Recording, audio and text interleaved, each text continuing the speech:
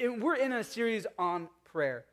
And last week, Pastor Mike, he talked about our desperate need for prayer. And that, we are too busy not to pray. And that it should be our first response and not our last resort. So we're going to continue talking on prayer this morning. And a year ago, I was talking on prayer.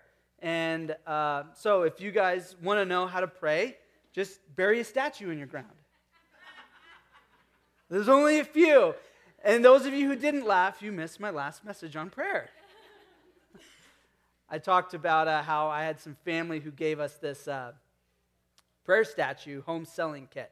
So we've been trying to sell our house. And we buried it in our ground just to be funny. And you pray every day this special prayer. We buried it in our ground. I was just texting my dad pictures of it just to see what he would do, just trying to tease him.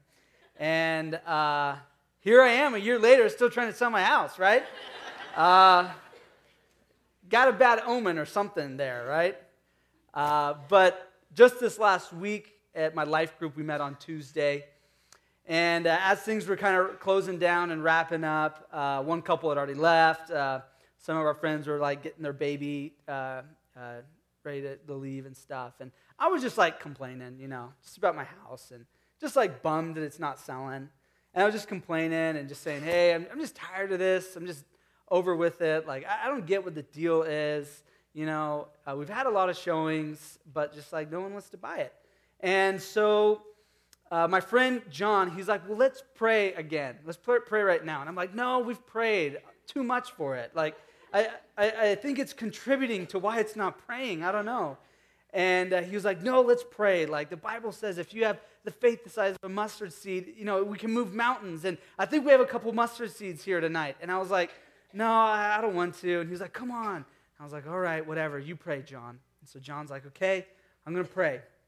So I laid there on the couch and was just, a little out of it. Just kind of went along with it. And was just like, whatever, I'll enter in. I'll try and enter in the best I can.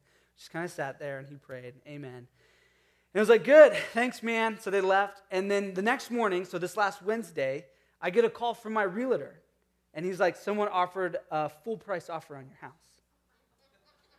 Just a few days ago. I'm like, what? Is this a joke? And he's like, no. And it kind of hit me that God still answers prayer when we don't feel like praying, but we still pray. Sometimes it can be we feel like we have to have the right setting, the right mood lighting. Maybe you have a piano or Dylan serenading you with the guitar to pray right. And, you got to have all the words put together. And that's just not how God works.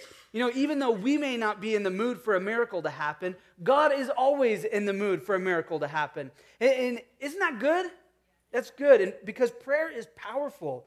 Prayer is really powerful. The Bible says in James that the earnest prayer of a righteous person is powerful and that it produces wonderful results. But prayer is also, it's kind of a funny thing a little bit. If you think about it, you're kind of talking to, or you're just thinking thoughts to an invisible being out there. And, it can be a little intimidating to pray in front of people, or it's a little mysterious how it all happens. So I pray, or I just think thoughts to someone or something out there, and then that someone that heard my thoughts somehow answers what I thought. It's a little mysterious, and it can be a little difficult too. How do I pray? Or what do I pray? If you've been a Christian longer than a few months, you probably realize that people pray differently. One person might fold their hands, another person might fold their arms. Someone might say this, someone says that. You notice that people say kind of strange words and phrases and sayings, and people pray differently. But then you also notice that people also pray a lot of the same things, and they're all praying for the same stuff. And so, it can be a little bit difficult. And this is why Jesus clearly teaches us in the Bible. He knows that prayer is not easy. Jesus knows that his disciples, and for all of us, it's not the easiest thing to have these groundbreaking prayers or whatever. And so he teaches his disciples on what to pray and how to pray. And this comes out of Jesus' most famous sermon, the Sermon on the Mount. And Jesus talks about many things in this sermon. And one of the things he talks about is prayer. It comes out of Matthew 6:5. This is what it says.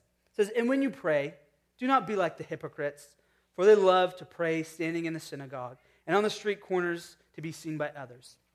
Truly, I tell you, they have received their reward in full.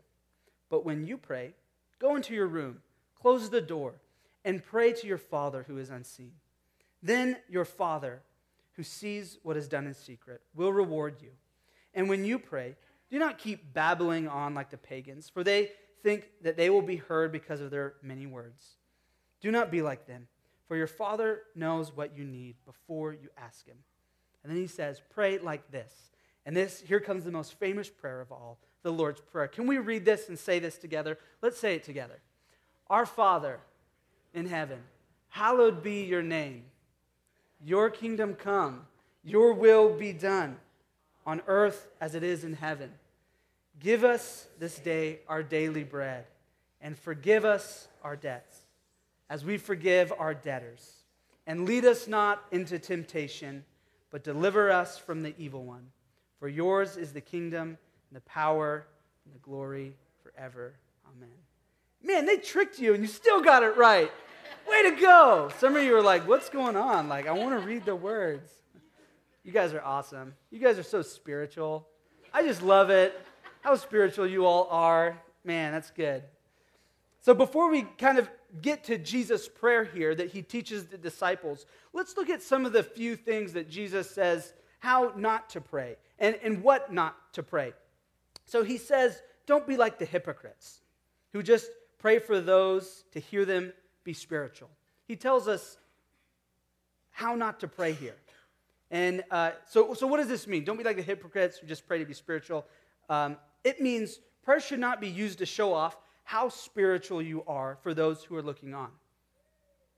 So this could be like people who really have just a horrible prayer life, but they get around the dinner table and they pray these great prayers. Or they show up to life group and they just pray these great prayers. They got the words right. They've been in church long enough. They know what to say. They know how to say it. They got the right Christian lingo, the right Christian words, and they say these prayers, and the onlookers look at them, and they leave, and they go, man, he must be so connected to God. He probably reads his Bible twice a day. Wow. That's crazy. I used to have this funny game with one of my friends back in high school where he was kind of a new believer at the time, and he knew I was a PK, pastor's kid, and he knew I had a relationship with the Lord. So he used to give me funny words to say in prayer. So he'd say, or just spiritual words to say in prayer. He'd say, if you can fit these in prayer, let's see how people react to them, and I'll give you a high five if you can fit them in somehow. So I'd be like, whatever, man. Maybe I'm trying to teach you how to pray right now. I don't know. And so he'd give me these words. He'd be like, all right, Nate, I want you to use the words, when we pray, I want you to use the words ignite, furious, and bountiful. So I'd be like, whatever. So we'd get around the dinner table. Maybe my family would be there, his family, or we'd be with some friends or whatever. They wouldn't know. And so here comes this high schooler, and we'd all sit down. He'd be like, Nate wants to pray. Nate loves praying. Can Nate pray tonight? And everyone would be like, yeah, Nate pray. I'm like, okay, whatever. So it goes something along like this. Dear God, our precious and dearly loved Savior, how awe-inspiring you are. Lord, as we consume this deliciously scrumptious, bountiful dinner, would you ignite our hearts for a furious passion for you like a match in a dry forest? We thank thee, oh, our wonderful Jehovah. Amen. Everyone would be like, oh, thank you so much for that. I so appreciate that. And is it wrong to say words like that in prayer? No, not at all. That's totally okay. But it's the motive behind it. Everyone thought here's the, coming from a sophomore in high school, this sounds great. He's using, senior level words in high school. This is awesome. He must read his Bible once a day. This is perfect. And what they didn't know is, I was probably in one of the biggest spiritual slumps in my life. freshman year, 8th grade year through my junior year was probably one of my biggest spiritual slumps. Where I just didn't really care for church much at the time. But I said this great prayer, and it looked like Nate, the PK, he's got it all together, right? But in reality, my life didn't look that good. Prayer can be a lot of times like social media, right? Show the best, but you hide the rest, right? And so you put your highlight reel out there on Facebook for everyone to see how great your life is. But in reality, your life, doesn't look like that all the time. And our prayer life can be much like that, where you show the best to people, but you hide the rest. And really, you're spiritually impoverished. And your prayer life can't look like that all the time. And so Jesus then also shows us, what not to, or how not to pray. And he also tells us what not to pray. Jesus says, don't keep babbling on like the pagans for their many words they think they'll be heard.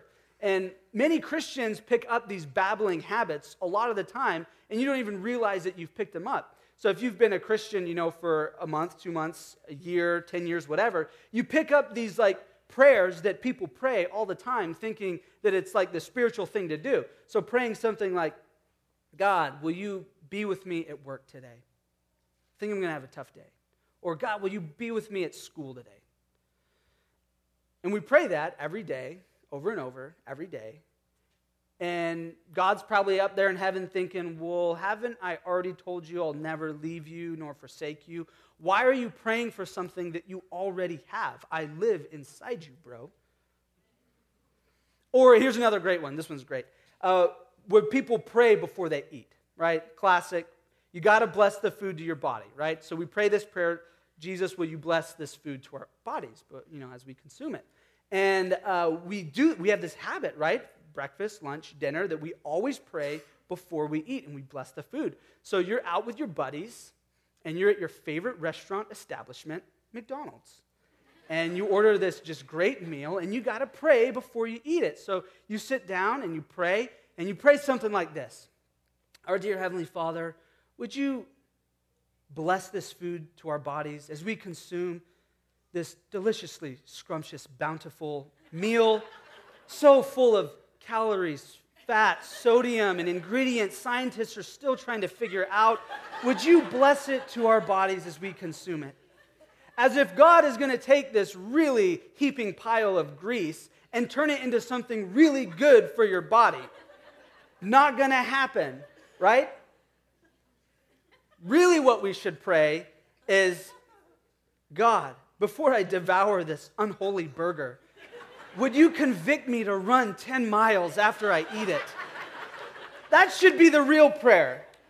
God's not going to take something unhealthy and turn it healthy just because you prayed for it. Sometimes we get this idea like we have to, in order to be spiritual or to have a relationship with God, we have to pray these prayers all the time. So God's hearing us all the time. But really that's just babbling on. God's heard your prayer. He knows you need to be healthy. He would probably say, don't eat at McDonald's. And we get this idea that, how we pray has to be kind of spiritual, and it has to sound really good, and it has to be kind of passionate. And if we don't use this Christian lingo and terms and phrases that we've picked up our whole life, that God doesn't really hear us. And if there's not a piano and dim lighting and stuff in the background, then maybe God won't really answer us. Or maybe you don't have like a really good relationship with God if you're not using these words and phrases and passion and saying these repetitive prayers. And that's really not the case. And this is why Jesus, he instructs his disciples and he instructs us how to pray and what to pray. And he uses this in the Lord's Prayer. An interesting fact is that the Lord's Prayer really should be called the disciples' prayer. It was really instruction for the disciples. Jesus could have really never prayed a prayer like this because of the part that says, forgive us our debts. Jesus would have never asked for forgiveness because he's never sinned. So really, he was instructing the disciples, here is a model of prayer that you all can use. Also, ironically, Jesus says, don't babble on repetitive prayers. And the Lord's Prayer has become the most recited prayer in the world, right? So Jesus lays out this foundation for us on how we should pray. Can you pray the Lord's Prayer? Of course you can pray the Lord's Prayer. Do you have to use this model every single time you pray? No, you don't. But it's a great example for us. And so think of the Lord's Prayer in 3 sections. So first is worship to God, where Jesus says, hallowed be your name. Holy is your name. Your kingdom come. Your will be done. This is just worship to God. God, you are holy. You are awesome. You are everything. And your will is above my will. This could look much like just thanking God for all the wonderful things he's done. Just thanking God for all the goodness that he's given you. This could just be you singing a song of worship. It's just giving back to God. So it's just worship to him and saying, you know what, God, your agenda, your holy agenda, you know everything. And your agenda is greater than mine. That's why I'm going to worship you. And your will be done in my life, not my own. And then the second is our needs. Give us this day our daily bread. Our own felt needs that we do need to eat. We do need to drink, right? And these are our felt needs. And so many people get stuck in this part and pray this type of prayer all the time, where it's just my needs, my money, my marriage, my finances, my kids, where it's just your own felt needs. And yes, it's okay to pray for that, and God wants to answer your needs because it says, don't worry, but with prayer and petition, give everything to the Lord. So God wants our needs, but so many people get stuck just giving the to-do list like he's Santa Claus, right? We can also pray for other people's needs. So we can pray for, people in our family or people in our church, like we had the prayer wall. We can pray for other people's needs and pray that God will intervene in their life and do miracles in their life.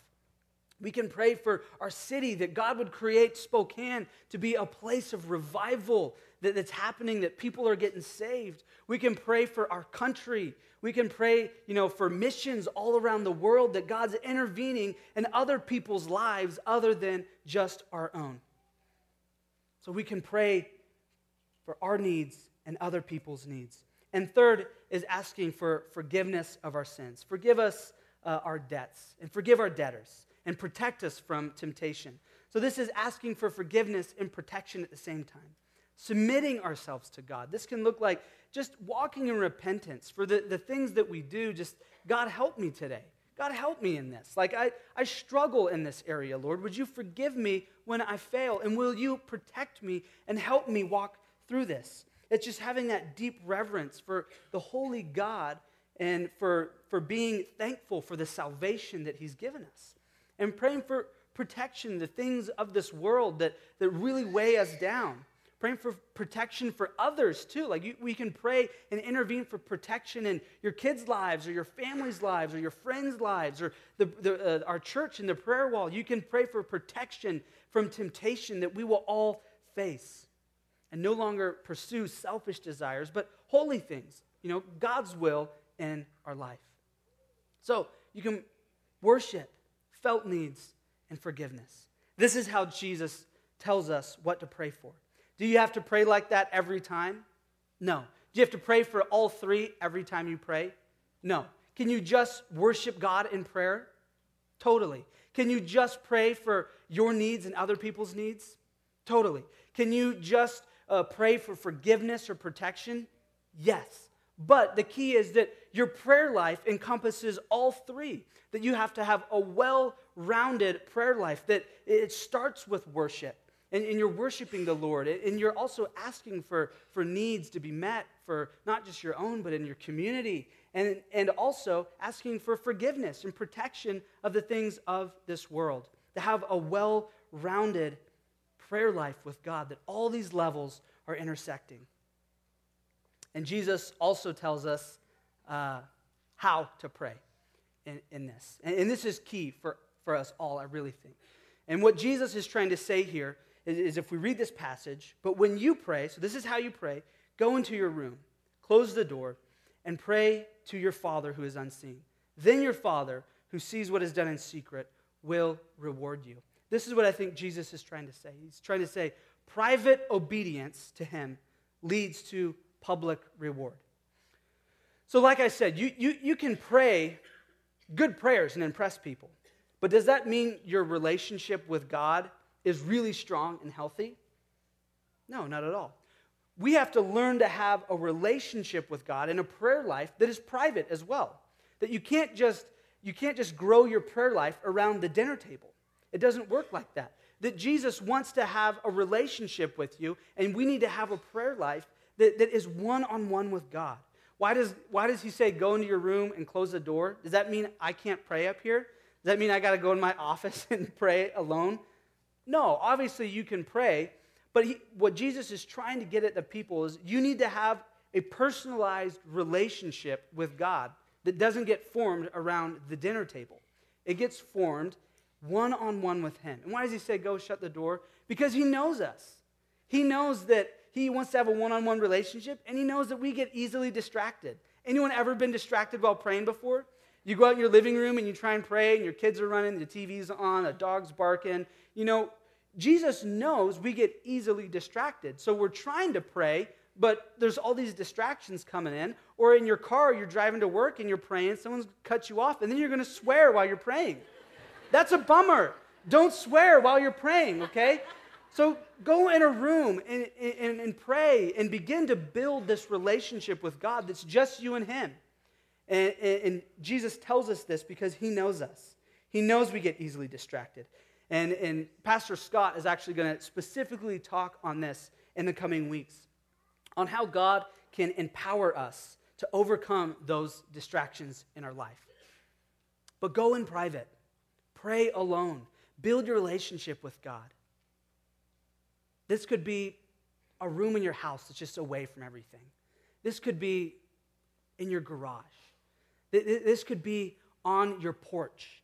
This could be a walk in the woods, just alone, you and God, where the distractions aren't there, and you can just build your private relationship and privately be obedient, reading his word and praying and showing your relationship with God, just you and him alone, and not for your life group to see, not for your family to see at the dinner table. It may end up there, but to start alone. And so if you want to make a difference in this world, you want to make a difference on your campus, you want to make a difference at your work, you want to make a difference in a relationship, you want to make a difference in your marriage, one of the greatest things and one of the best things and most powerful things that you can do will be in secret between you and God, that no one will know. When no one is looking, then God will reward you for what is not seen. So let me explain this. Think of the story of David and Goliath. David was tending sheep. He was building his relationship with God in the field. For years, when no one was around, no one was looking, well before he was king or he fought Goliath, he was tending sheep, and he was building his relationship with the Lord. And David had a very intense prayer life that grew all throughout his life. Many psalms written in the book of Psalms are prayers from David that he just wrote, whether it was him running from Saul for his life, or he was hiding in a cave, or when he failed and he prayed for forgiveness. All throughout his life, we see David, who the Bible says is the man after God's heart. We see his prayer life develop all throughout his life. But it started when he was a boy in the field. And even King Saul caught wind of this boy who God was really using, and it was really had a relationship with the Lord. And so he asked him to come play the harp for him. When Saul felt down, he would have David, because David specifically as a boy, the Lord was with him. David knew his scripture. David had a prayer life. And what happened when the Philistines came and they were going to fight the Israelites, David's brothers went off to war, and his brothers went to fight. But David obeyed his father and stayed behind, still tending the sheep. And then his father asked David to bring some cheese and bread to the battlefield to his brothers. And David obeyed. This is a very simple task that no one really cares about or sees, right? His brothers are out fighting. He's being pizza boy. So David does this. He shows up. He notices two armies doing absolutely nothing, just standing there staring at each other with some big giant guy yelling at the Israelites. And so David's like, who is this chump? Like, why is no one fighting? He's like, well, I guess I'll have to fight if no one else will. So David goes to Saul, and he says, why is no one fighting? Like, I will fight this giant. And Saul is like, I don't think you're going to fight him. He kind of laughs it off, and King Saul's like, nope, it's not going to happen. So let's look at this passage out of 1 Samuel 17, this response that David gives to Saul. It says, Saul replied, you are not able to go out against the Philistine and fight him. You are only a young man, and he has been a warrior from his youth. But David said to Saul, your servant has been keeping his father's sheep. When a lion or a bear came and carried off a sheep from the flock, I went after it, struck it, and rescued the sheep from its mouth. When it turned on me, I seized it by the hair, struck it, and killed it. Your servant has killed both the lion and the bear. This uncircumcised Philistine will be like one of them, because he has defied the armies of the living God. The Lord who rescued me from the paw of the lion and the paw of the bear will rescue me from the hand of this Philistine. Here's what David's saying. David's saying, I've been in the field tending sheep. I've been fighting lions and bears. I've been in prayer. I've been in worship. I come to your house, Saul, and I play you worship songs. I've been building this relationship with the Lord, and he's been putting faith in me, and I don't know why I'm the only guy out here that thinks God is on our side. David had been in the Word and in the Scripture and in prayer and in worship and all these things. I imagine David as a young boy in the field worshiping God.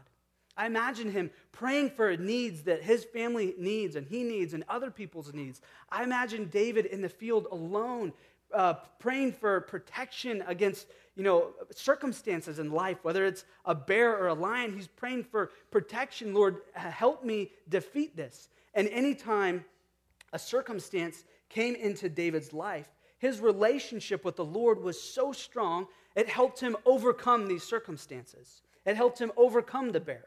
It helped him overcome the lion, and eventually it helped him overcome the giant. And I call this whole conversation between Saul and David his Miyagi moment, David's Miyagi moment. From the Karate Kid, right? So Mr. Miyagi and Daniel's son. Daniel's son, he wants to learn how to fight, and he wants to be a karate fighter. And so he finds Mr. Miyagi, who's this great karate instructor, and he says, teach me how to fight. And so what does Mr. Miyagi start telling him to do? He says, wax on, wax the car, and wax off the car. Paint the fence, sand the floor. And so Daniel's son kind of goes along with it. And then he kind of realizes, what the heck am I doing here? Why am I painting the fence? Why am I sanding the floor? I think this guy's trying to get some free labor right now. And so he confronts Mr. Miyagi, and he's really upset. And he's like, why are you having me wax on, wax off, paint the fence side to side? And why are you having me sand the floor? I don't want to do this. I want to fight. Can you teach me how to fight? Because that's what I want to do. And then Danielson has his Miyagi moment. And let's watch this really quick to see what it is. Sand the floor. Big sucker, sand the floor. Sand the floor. Now show me wax on, wax off. Hey.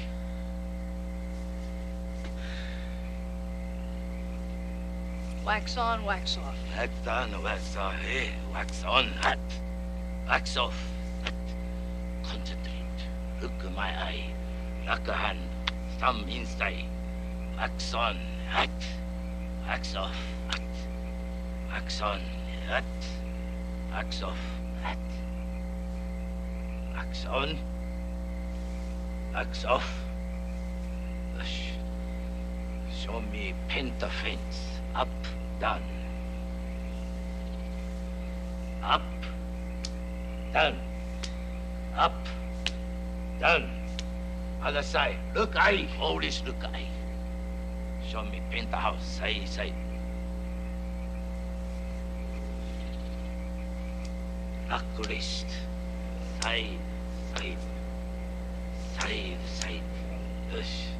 Show me wax on, wax off. That!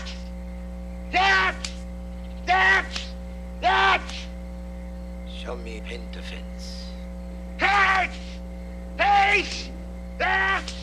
Yes! Show me side to side. Yes! Yes! Yes! Yes! Show me sand or floor. Hat! Eight! Eight! Eight!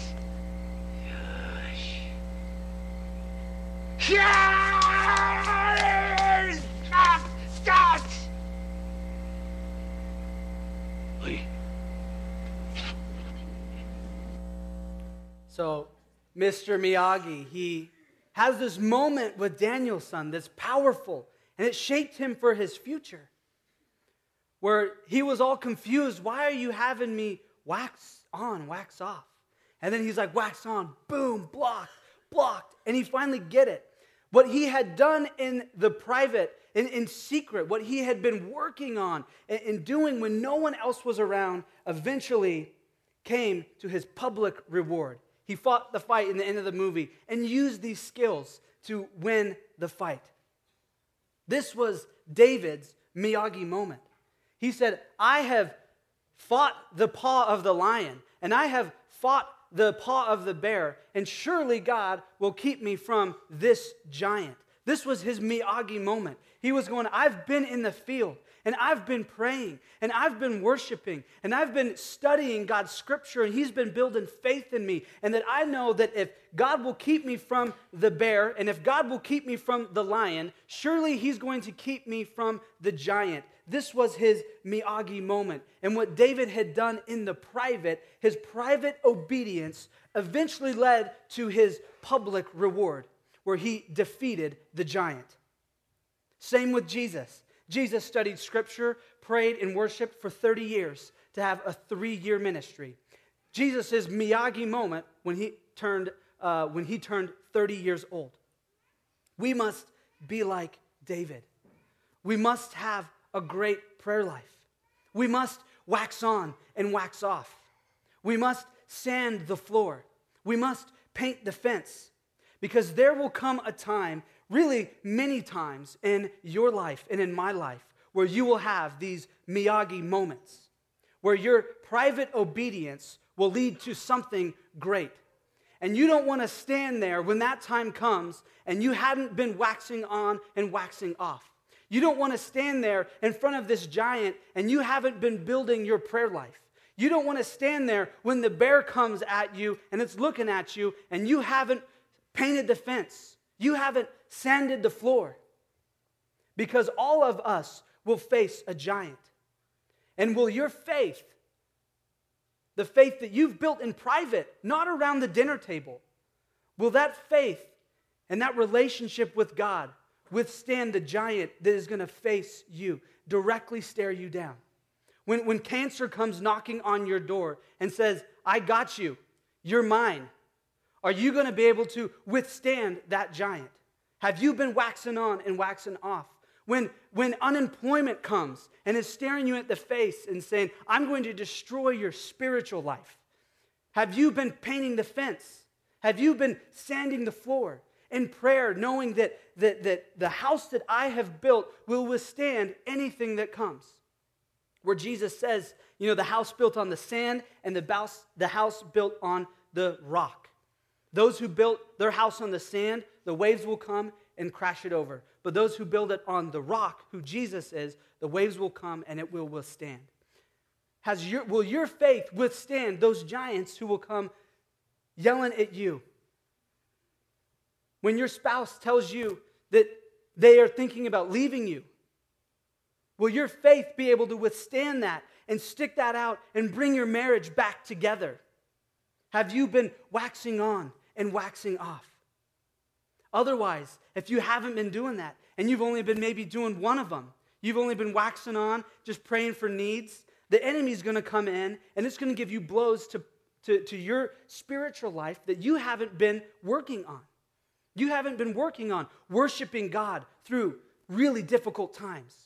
Because when those difficult times come, you're not going to know what it's like to worship God except when it's really good.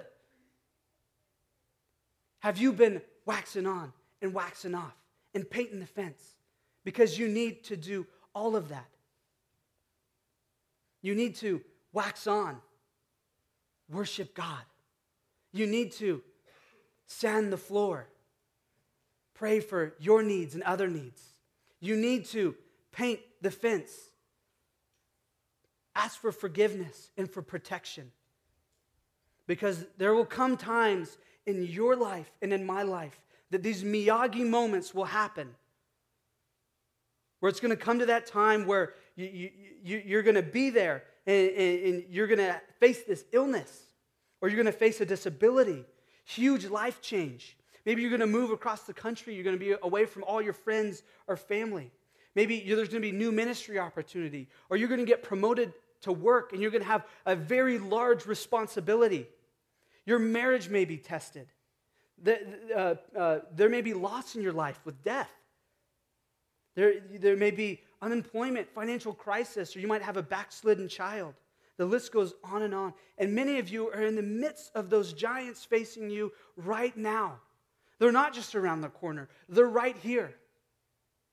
And what David says is, I've fought the paw. I've waxed on and waxed off. I've painted the fence. I am ready to face this giant. And what Jesus is saying, those of you, you need to have private obedience to me, and then the public reward will come. Then you will defeat the giant, and you will get your reward. If you just want people to say that you're super spiritual and that you prayed a good prayer around dinner, that's all the reward you're ever going to get. You're just going to continue hearing people say you pray good prayers. But if you want the reward that God will give you, the reward that comes from that private obedience, keep praying. Keep reading your Bible. Keep serving where no one else sees what you do around the church or your home or your workplace. Keep doing those things. Keep serving your kids and loving your spouse, even though you don't want to. And praying through it and worshiping God and asking for needs to be met in your marriage or needs to be met in other people's lives at work. Or asking forgiveness where you fail it. And asking for protection for people that you continue to wax on, wax off, paint the fence, sand the floor. Because there will come a time when you face the giant. And did you do enough waxing on and waxing off to defeat that? Or will that giant defeat you? Continue doing those things because they're very important. We must have a well-balanced prayer life. Worship, needs of us and others, and forgiveness, repentance, and protection. Let's all start praying more. Let's all worship God. Let's all pray for our needs and others' needs. And let's walk in repentance, asking forgiveness where we fail, and protection for us and others. And through this, I believe that there is a blessing waiting to happen around the corner. Your Miyagi moment is right around the corner. And there's a blessing and a reward that God wants to pour into your life. Can we do that? Amen. Let's pray. Dear Heavenly Father, God, I thank you so much, Lord, for how good you are and how faithful you are. How amazing you are, Lord. God, I know that there are many people in this room right now that are facing giants in their life. Big things staring them down. God, I pray that you would give them the strength and encouragement to continue waxing on and waxing off, painting the fence, sanding the floor, worshiping you, praying for those needs to be met, praying for others' needs to be met, praying for forgiveness and protection. God, and then you give them strength to defeat this giant that's in front of them. God, that you would reward those who have been serving and they've been praying and they've been building that relationship with the Lord. No one has seen it, and they're wondering why things maybe aren't coming together. God, I pray that you would reward them for those private, obedient moments that they have had all throughout their life. God, and we worship you this morning. We lift you high above all other things, above all our needs. Let your will be done in this place, God. Lord, but you know the needs of your people. You know those giants that are facing in front of them right now. God, would you give them the will and the strength to do that? Protect them from this one that would want to come and rob them of their life that you have given them and their happiness and joy. God, give us, our church, a passion to be in prayer with you, that we would worship you, we would pray for needs, and that we would walk in repentance and protection. We pray this in your name.